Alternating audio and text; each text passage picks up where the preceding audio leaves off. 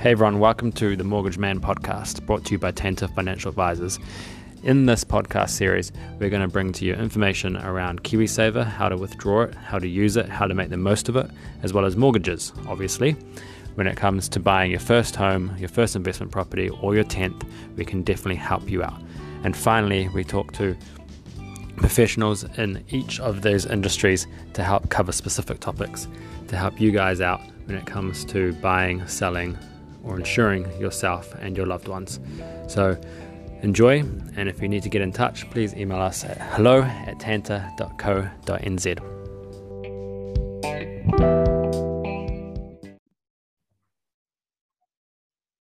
Hey everyone, welcome to another Mortgage Man podcast episode. I'm Aaron from my humble abode in the city, and I'm joined with Chris, who's in his mansion in Riverhead. Chris, thanks for being on time and chatting to us about lockdown and mortgages and interest rates and everything like that. How are you feeling, mate? It's a pleasure to be here, Aaron. Nice to talk to another adult. I'm loving lockdown at the moment. I have a lovely 8-week-old baby in the house, so lockdown this time is very different for me. But it's nice to be able to spend some time there. But this adult chat will be very refreshing for me. Yeah, hopefully. So obviously we are in the midst of a level 4 lockdown. This, I guess, probably the second biggest one we've had after the original massive one we had last March. Back then, we, I guess, as a economy, panicked and thought we were going to crash and burn. And as a result of that, interest rates were lowered, things were put in place. And once we came out of lockdown, interest rates were still low and house prices went up. Can we expect to see something similar to that? Obviously, we are only in week 1, or it's been a full week almost. So what do you think is going to happen with the housing market, the prices, interest rates, everything like that? Yeah, good question. So apologies for the vacuum cleaner in the background if you can hear it. But the lockdown this time is very different to the first one round, in that nobody's really panicking quite the same. It's very much a here we go again. Everyone knows to sit out, just wait it out, and it'll be back to business as usual shortly, which does two things for me. One, last time round, the banks dropped the interest rates to support businesses. Now, they're quite confident that they don't need to do the same thing this time. In fact, when the OCR was set to drop earlier last week, that they said they want to push interest rates higher and they want to slow the market down. However, they're going to put a pause on that for now to make sure nobody gets hurt too bad. So I don't see interest rates crashing. In fact, I think they still have a bit of a way to go up. They are going to stay still for the meantime, though.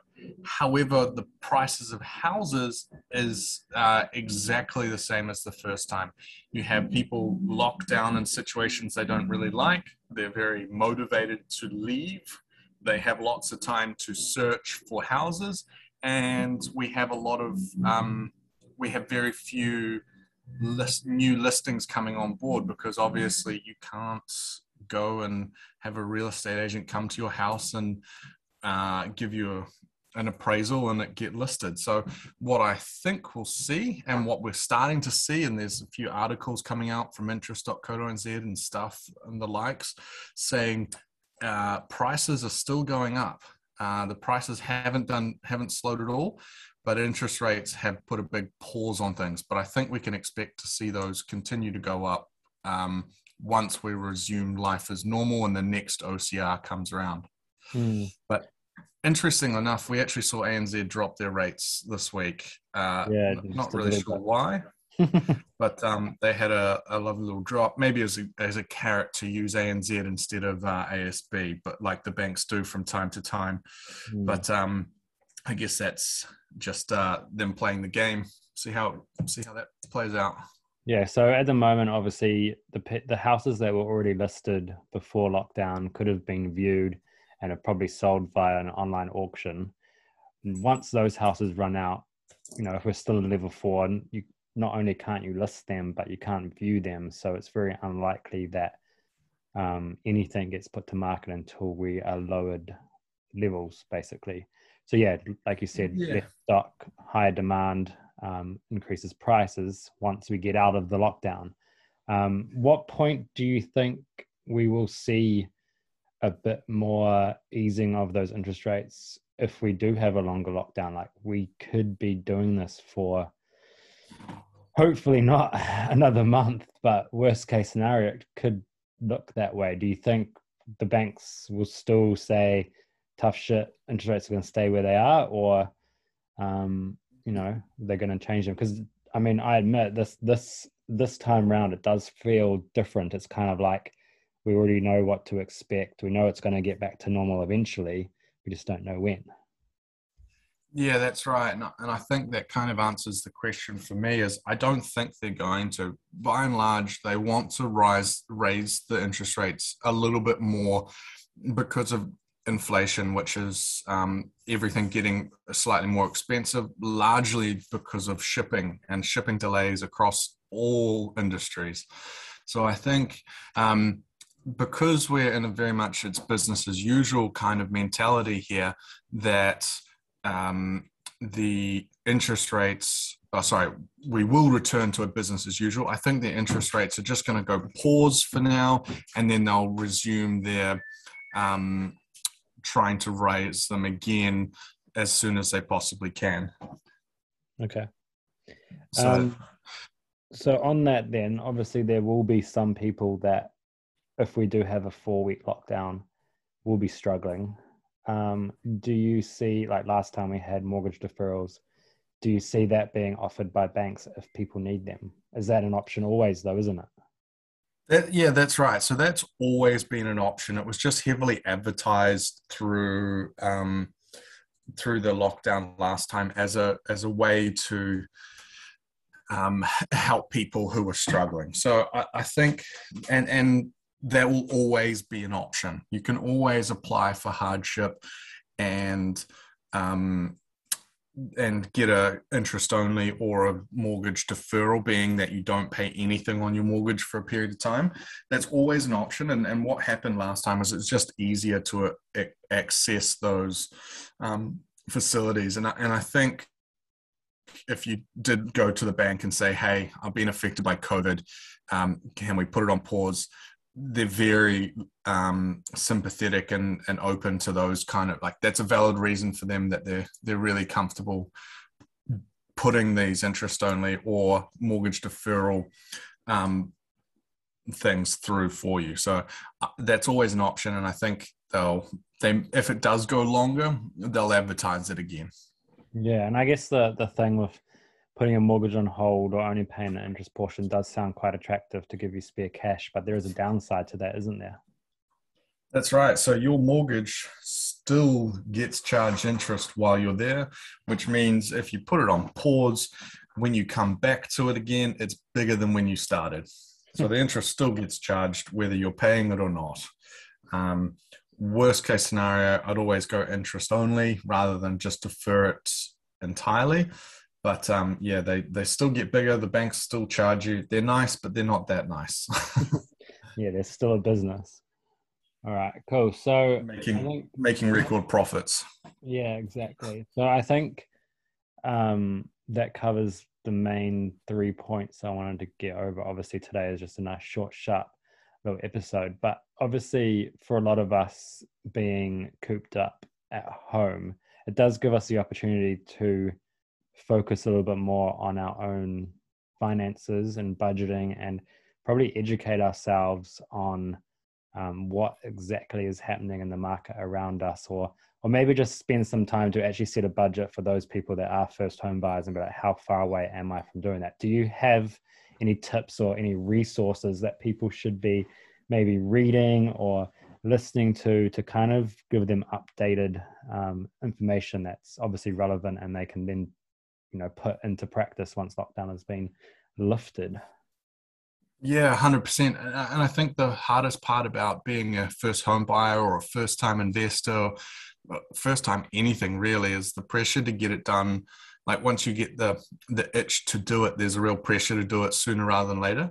And I think these lockdowns are a great option to be like, cool, I'm going to do it, and have no pressure to do it immediately and figure out the steps to go. So I've spent me and the team here, Aaron, thank you for your help as well, putting together a new build guide. So pointing out the pitfalls and the positives of how to buy a new build. So the developments that are being done everywhere that we see more and more of, that are increasingly being more attractive to both investors and first home buyers, because you don't have the auctions, you don't have the pressure, you have a fixed price, you go see if you like it and you buy it basically. So I've put together a big guide for that and kind of trying to highlight that, as well as we've got some first home buyers guides out. But there's heaps of resources on the internet, and I would highly encourage people to go use ours or use someone else's and just really kind of get educated around what you're in for, and then finally find out what you can buy. Get a budget together. Like planning is the best thing you can do right now.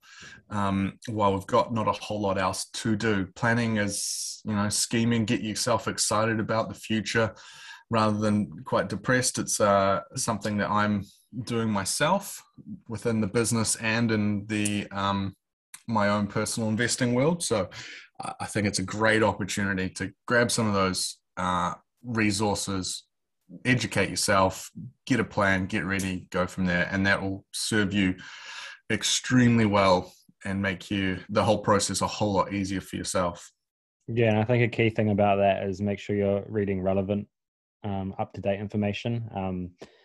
Rules change all the time, and that was the point of our new build guide, is to make sure it's relevant, updated, and suits the opportunities that are available at the moment. I got in my library that I started rereading was a book from 2006 by Ollie Newland, The Day the Bubble Bursts, and I was reading it and I was like, holy shit.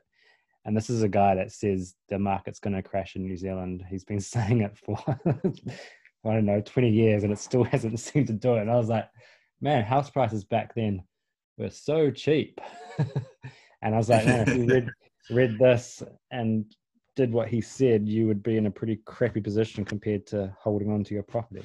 But yeah, that new build guide that we created, you can find at our website, tantor.co.nz/new build guide, obviously, or just go onto our Facebook page and it will be there. Cool. I think that's pretty much everything for now. Yeah. Appreciate you having me thoughts on. I think everything's just a little up in the air and uncertain, and the best thing everyone can do at the moment is just get some certainty around your own situation. It's the only thing we can do. Control what you control, and one of the biggest things there is just learning. And the more you understand, the more you know, the easier it is to make decisions and take advantage of this time to do that. Your interest rates are going to go up, they're going to go down, but property will always remain a solid investment as far as I'm concerned. Actually, that's just reminded me one question before we finish. Settlement. Can settlements still happen during level 4? So it depends what kind of settlement it is. For the most part, no, they don't happen, mainly because you've bought a house but you can't move in. So it's not in your best interest to start paying a mortgage and rent if you're renting or something like that. If you'd lined everything up prior, they can still go ahead. We had 2 or 3 settlements go through today. So they are happening, but new settlements are kind of on pause. But for the most part, it was anyone who was almost across the finish line. They're allowed to finish, but bit of a pause, just mainly because you can't go see your lawyer, you can't go see the bank, and you can't move into your new home right now. Okay. So if you had a refinance deal, that would be fine. That would settle because the bank will still give you the money. It's just when there's human interaction that is involved. Yeah, that's right. That's right. So if you don't have to move house or anything, go for it. As long as you've had your ID sorted, seen by a lawyer. Some lawyers are pretty good at doing it over Zoom now. Just hold your ID up and away we go. But yeah. All right, cool. Well, with that, let's call it a day. If you guys have any questions or want to get hold of Chris or I, you can email us at hello.tanta.co.nz, and we will email you back whatever questions you have with some really good answers, hopefully. Yeah, thanks. Please call me, give me something else to talk about. I love talking about this stuff, so feel free to reach out, touch base. All right. Until next time, I'll see you then. Cool. Thanks, Aaron. See you later.